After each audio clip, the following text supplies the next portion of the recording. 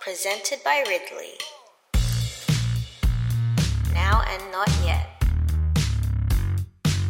Hi, welcome to the Now and Not Yet. The show that keeps you plugged into Bible and theology. I'm Mike Bird. And I'm Scott Harrower. And Michael, people are fascinated by the second century. And so they should be, Scott, because we know you've got first century Christianity with the apostles and Jesus and everything cool, but there is some awesome stuff happening in the second century. What makes it so awesome?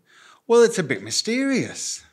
New Testament Christianity goes into the second century like this sort of dark tunnel, comes out the other side, and then third century Christianity is fun, it's flourishing, there's poetry, there's music, there's church structure, but the second century is where it all happens. It's the dark sausage factory of Christian church history. I've heard it called the Cinderella century. I think I like that better than your dark sausage Factory, okay. Why is it Cinderella? Well, because it's beautiful, it's glamorous in its own way, but nobody really knows about it. Ooh, and it's that's secret, why. is it? Yeah, it's secretly glamorous, but no one really knows because it gets neglected. It's like the beautiful sister who's been confined to being the scullery maid. Okay, I see. But once you get to know her, and get her a nice frock and some glass slippers, you see how wonderful she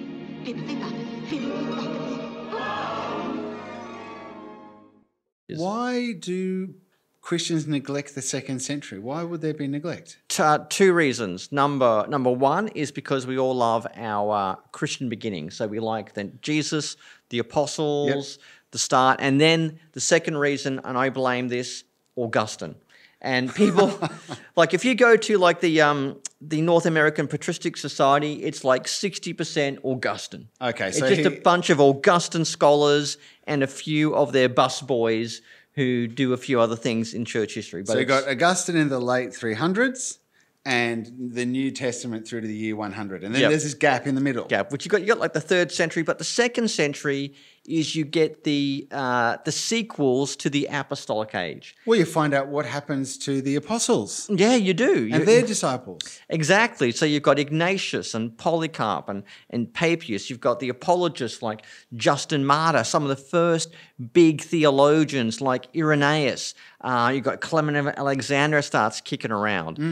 You've got the early stages as well of Tertullian. I mean, he's probably coming into manhood around this time. So this is a really big time in the history of the church, and this is where there is increasing persecution, spasmodic and localized, but increasing persecution. There's more of an interaction with the intellectual culture around them. It becomes richer, doesn't it? Yeah, you've got more of a biblical theology coming around. People are writing to the emperor saying, "Hey, dude, like totally stop persecuting us because we're like legit. We're good for the world. We're good for the world." And there's so many good things happening, and it has such a momentous impact on what's going to happen in the second, third, and fourth, in the third, fourth, and fifth centuries. So it really is an important era for the history of the church, but it's so unknown and so neglected, particularly by our students. So what are your top three people? If we're digging into our lost, unknown family tree that we discover all of a sudden, who are your top three people in the second century and why? Well, I think you've got to have, number one, I like Irenaeus. Yep. So where is he? Yep. Okay, well, he's from Asia Minor, but he goes and helps the church in Lyon, in Gaul, aka France, because they've had some times of persecution. They need a new bishop. He's very smart, hates heretics, loves the church. So, but he also knows his Bible. And I think he really kicks off the tradition of biblical theology. I'll say more about him soon. So you've got Irenaeus. I love him. Justin Martyr, very clever apologist. Interesting backstory as well. Comes from a non-Christian background. I really do love him. So he's in Rome? Yep, he's in Rome. He's originally from Samaria. Yep. Ends up in Rome as a teacher. And the other person I really like is Ignatius of Antioch. Right. He's a bishop in Syrian Antioch, but eventually is arrested and then sent to Rome to be executed. And along the way, he writes a number of letters to congregations. And I think there's some of the best literature in the wider body of early Christian literature. The epistles of Ignatius, I think, are very important because you see the devotion, You see love for the church, developing leadership structures, some of the arguments they're having within the church. So I think there's some important. So I'd put them in my top three. It would definitely be Irenaeus 1, Justin Martyr 2, and then I'd put Ignatius. What about you? I really like Polycarp. Yep. As a person. Another bishop. Closely linked with John. Yep. Right? He writes a letter that we have. Yep. And we have a description of his martyrdom. Yep. One of my favourite quotes from any of the church fathers comes from Polycarp, where Polycarp is ordered to renounce faith. The proconsul says, look, dude, we're going to kill you. I mean, you need to renounce Christ, sacrifice to the emperor. I mean, you've really got to do it. And Polycarp says, for 86 years I have served my Lord, and he has done me no wrong. How can I renounce him now? Yeah. And I think that's real faith, real conviction, down literally to the death.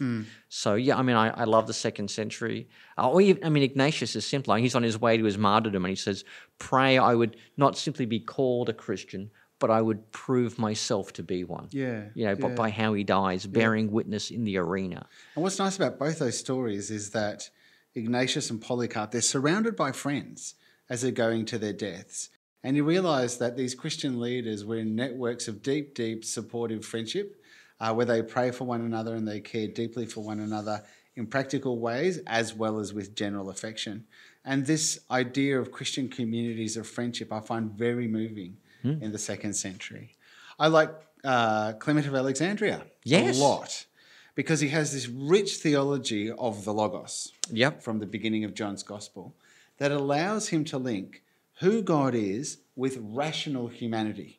So he argues that the Logos is the one who gives us life and light. Therefore, every person can be able to understand what the right life is and what the light is. So there's a link between God and humanity, which is in our minds, which is very powerful for his apologetics.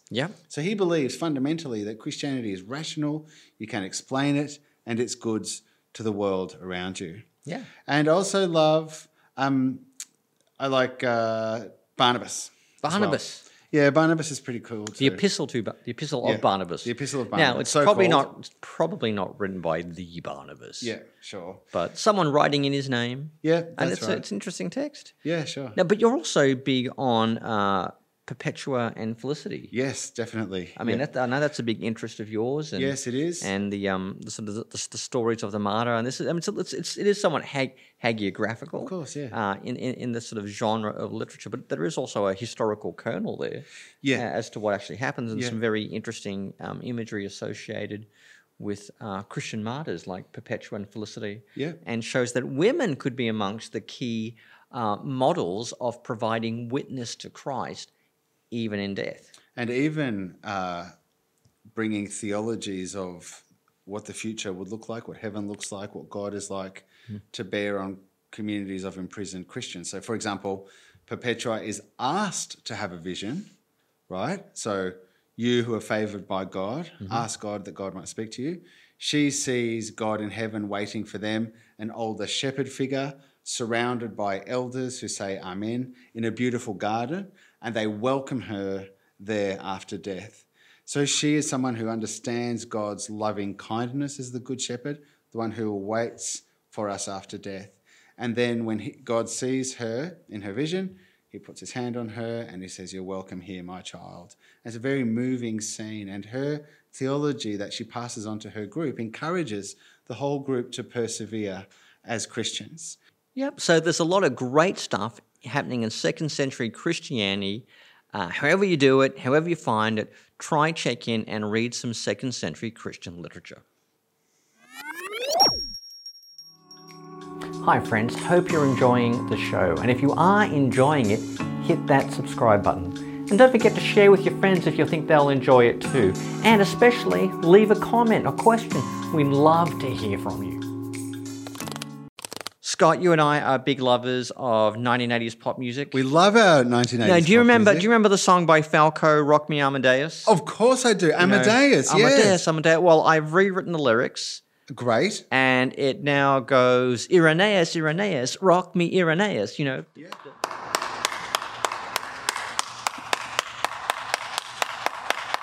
Yeah, that's awesome. It's good because I love me some Irenaeus. Who is Irenaeus? Irenaeus was a bishop. He was a Christian bishop, theologian, apologist, heresiologist. Man, this dude hated heresy. He hated down on it like bad. What do you mean by heresy?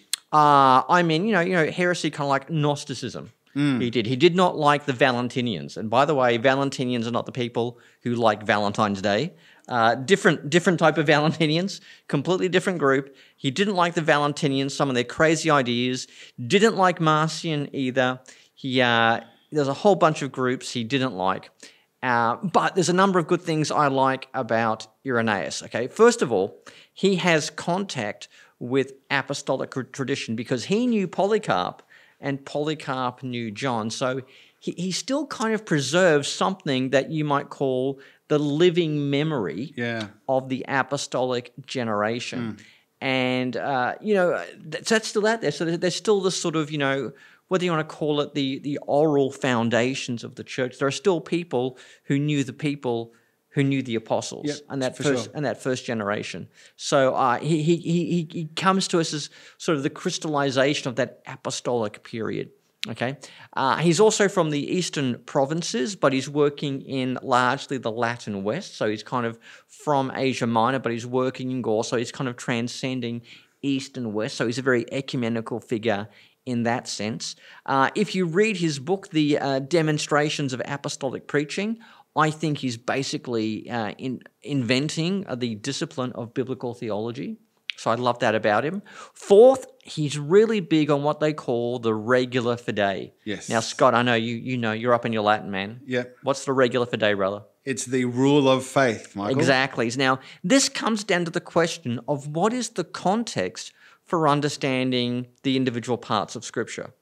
And Irenaeus, and he wasn't alone in this, Irenaeus and his buddies said the context for understanding each individual part of Scripture is the general storyline of Scripture, which is about creation, fall, the patriarchs, the call of Israel, the coming of the Messiah, and the church. He says that's part of the story that you have to understand Scripture. It's not in the context of your own weird take on Platonic cosmology. Right. Okay? It's not part of your own sort of weird esoteric intellectual proclivity, because that will just lead you in a bad direction.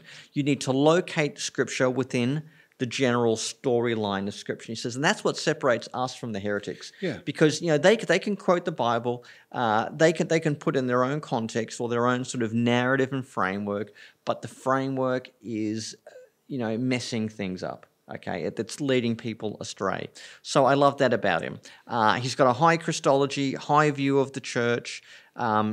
He quotes from a whole bunch of different parts of the New Testament.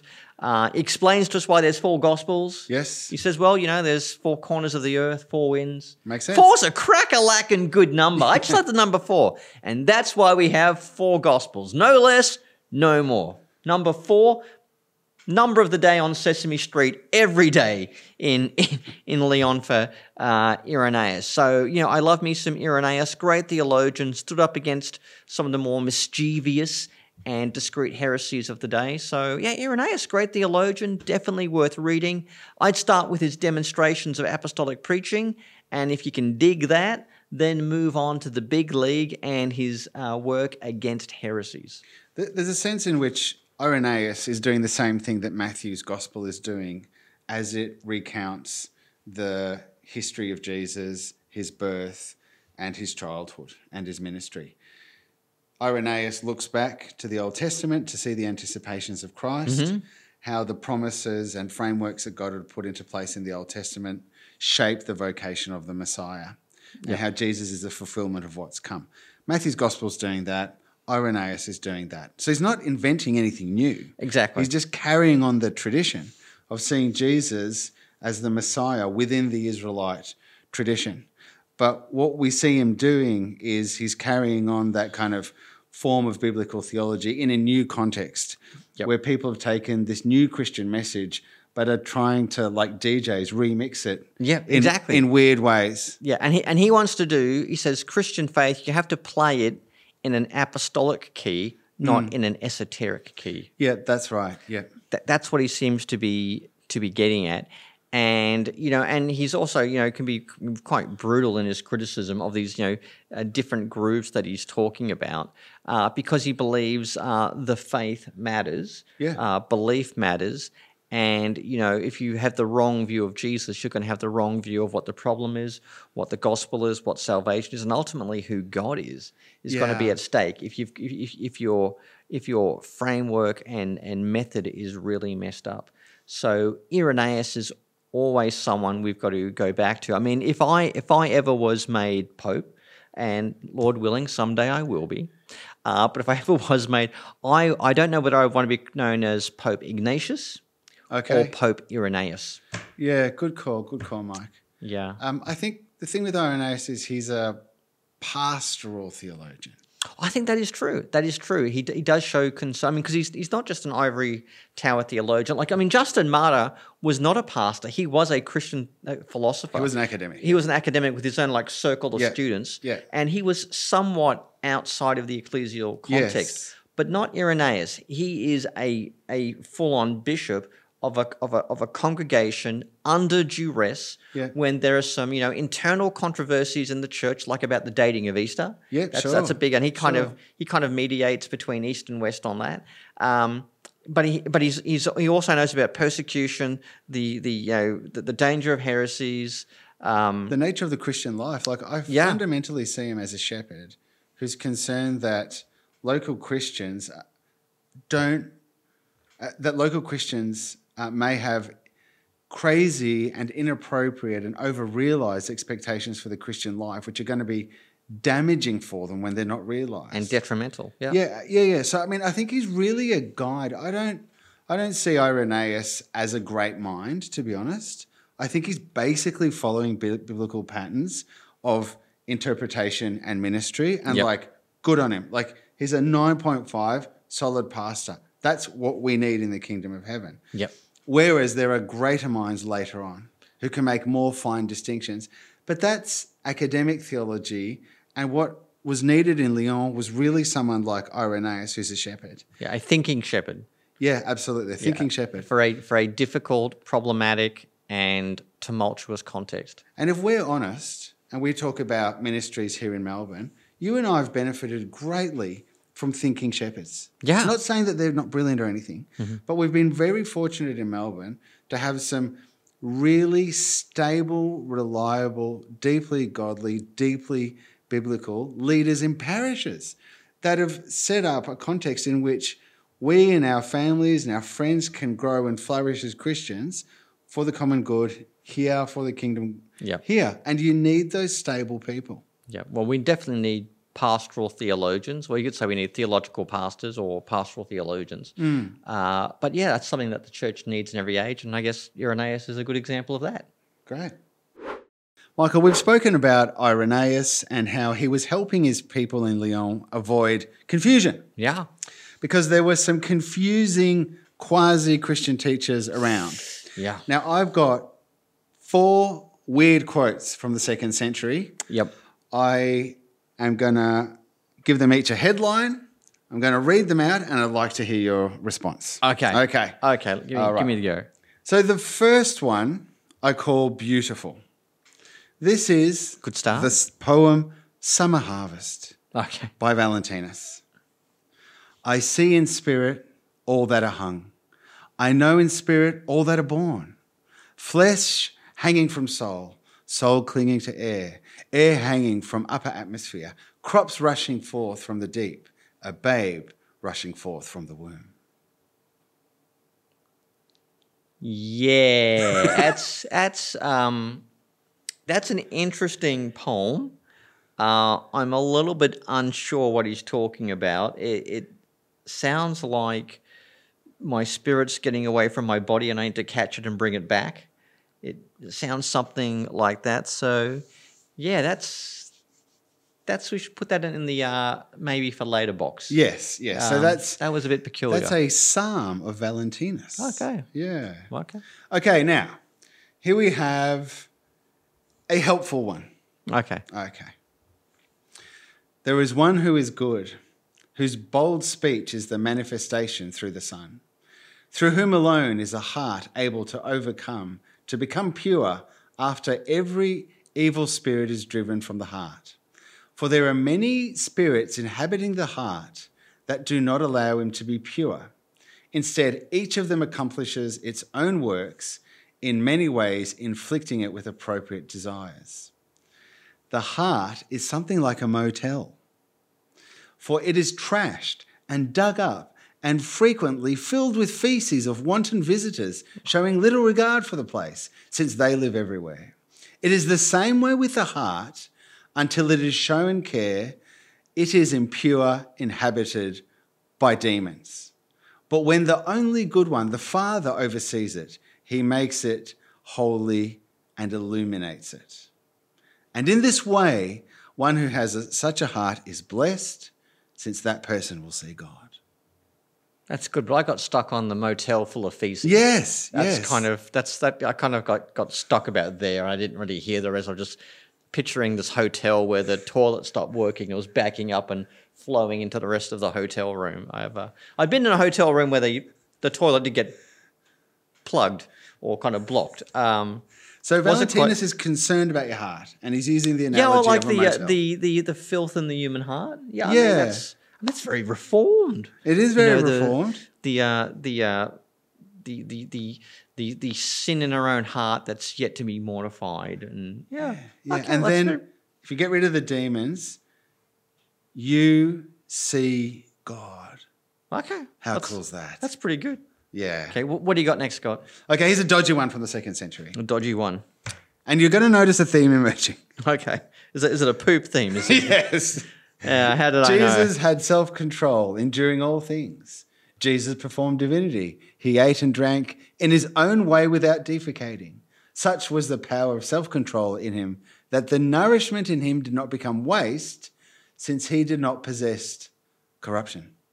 Who said that? Valentinus. So Jesus who never pooped. Yeah. Yeah, well, that's docetism, because unless Jesus participates fully in all of our human experiences, even the somewhat mundane things of like going to the toilet, he's not fully human. And later, Athanasius will say, "What is not assumed cannot be redeemed." Right. So unless Jesus assumes all of our humanity, including the more mundane functions of crying and wiping your snotty nose, unless he participates in all those functions, then he's not really human, and then he's not really a mediator between God and man. Yeah, exactly. Although that was to be a big topic in the Middle Ages, whether Jesus actually ever went to the bathroom. Yeah, it is. It was to be a topic, but that goes to show that there is a certain docetism. Docetism where he only seems to be human in the theology of Valentinus. And it sounds spiritual at one level, doesn't it? Yeah, it does So you sound can see the spiritual. attraction. Oh, yeah, Jesus was able to self-control his own ability to poop. Yeah. And because he was so spiritual. And, so it sounds spiritual at one level, but it's actually masquerading or hiding, concealing a very wrong heresy. Okay, now here's a really weird one to We're do with... looking weird in the rearview mirror, man. Weird's way back there. weird one. This is why I like the 2nd century. To do with something shocking that happens when humans are made, okay? Okay. Okay. And fear, so to speak, fell over the angels in the presence of the moulded form when he spoke things greater than his moulding should have allowed, on account of the one who invisibly placed a seed of superior substance within him and who spoke with boldness. And for that reason, they were terrified and the angels hid their work. So is this like when the first human was created and the humans were terrified, and so the angels were terrified? Yeah. Okay, so Adam was a terrifying creature. Yeah, because it's like they make Adam, he speaks and like, oh my gosh, we've made this crazy Terminator. We've made this Frankenstein. Yeah, and they kind of hide the humans away, hoping no one will notice. So whose view is that? Valentinus. Another Valentinus. Yeah, yeah. Okay. Well, he's just the gift that keeps on giving. He does, isn't he does, yeah. I don't know why did they name 14th of February after him? I don't know. I'm not sure. Actually, it's a different Valentinus. Yeah. Well, I have heard even worse. Like Marcion was famous for saying human beings are a, shall I quote, sack of excrement, which you can put into another idiom. yeah, but that's very but nice. they have low views of humanity, don't they? All these heretical groups have low views of what it is to be a human being. Yeah, and by extension, marriage, children, Yeah. work. Yeah, Pretty much everything that occupies our daily lives is bad. is worthless, weirdly, in total contrast with what it says in Genesis about being made in God's image. Yep. Because they exegete Genesis a lot, Yeah. but they just skip over the whole fact that we're made Yeah, in and God's image. all good heresies rewrite the creation story. Yeah, they do. All good heresies rewrite.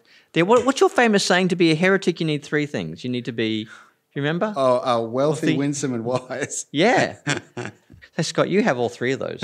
Yeah, You would make a great heretic. You just Thank got to you. rewrite the creation story. Actually, when I And, left, and add some poop in there somewhere, and you'll make a great heretic. Thanks, Mike. That's good. Well, there you go. Some crazy stuff in second century Christianity, maybe by the heretics who prove that sometimes the road less travelled is less travelled for a good reason.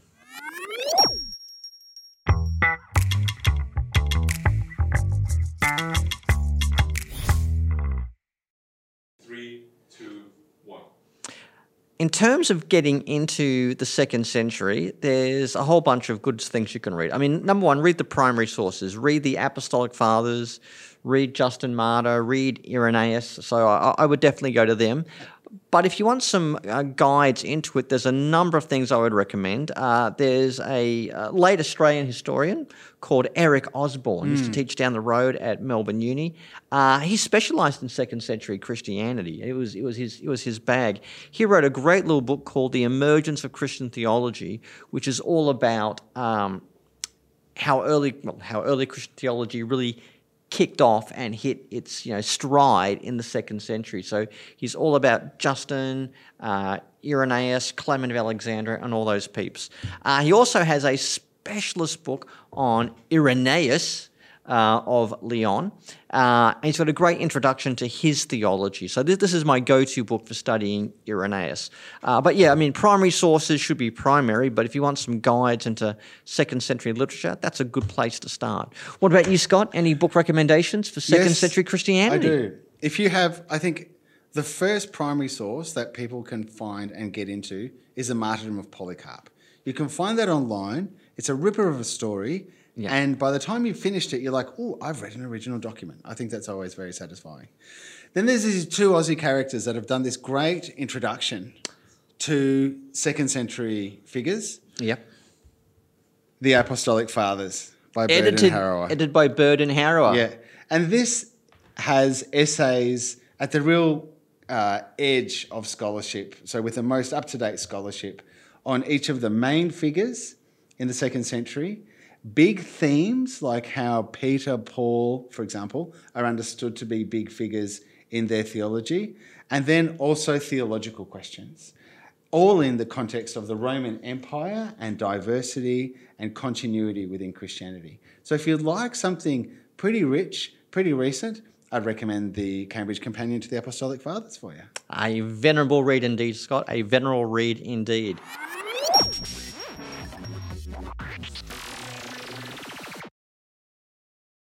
Well, that's it today for second century Christianity. Hope you've enjoyed the show. Please like, share, subscribe, and importantly, leave a comment. I mean, if you've got a question for us about anything you've heard, leave us a question. If the question is, how can I join Valentinius' church? We will not be answering because you do not want to join that church. But all other questions are perfectly fine and appropriate. See you next time for the next show in the Now and the Not Yet.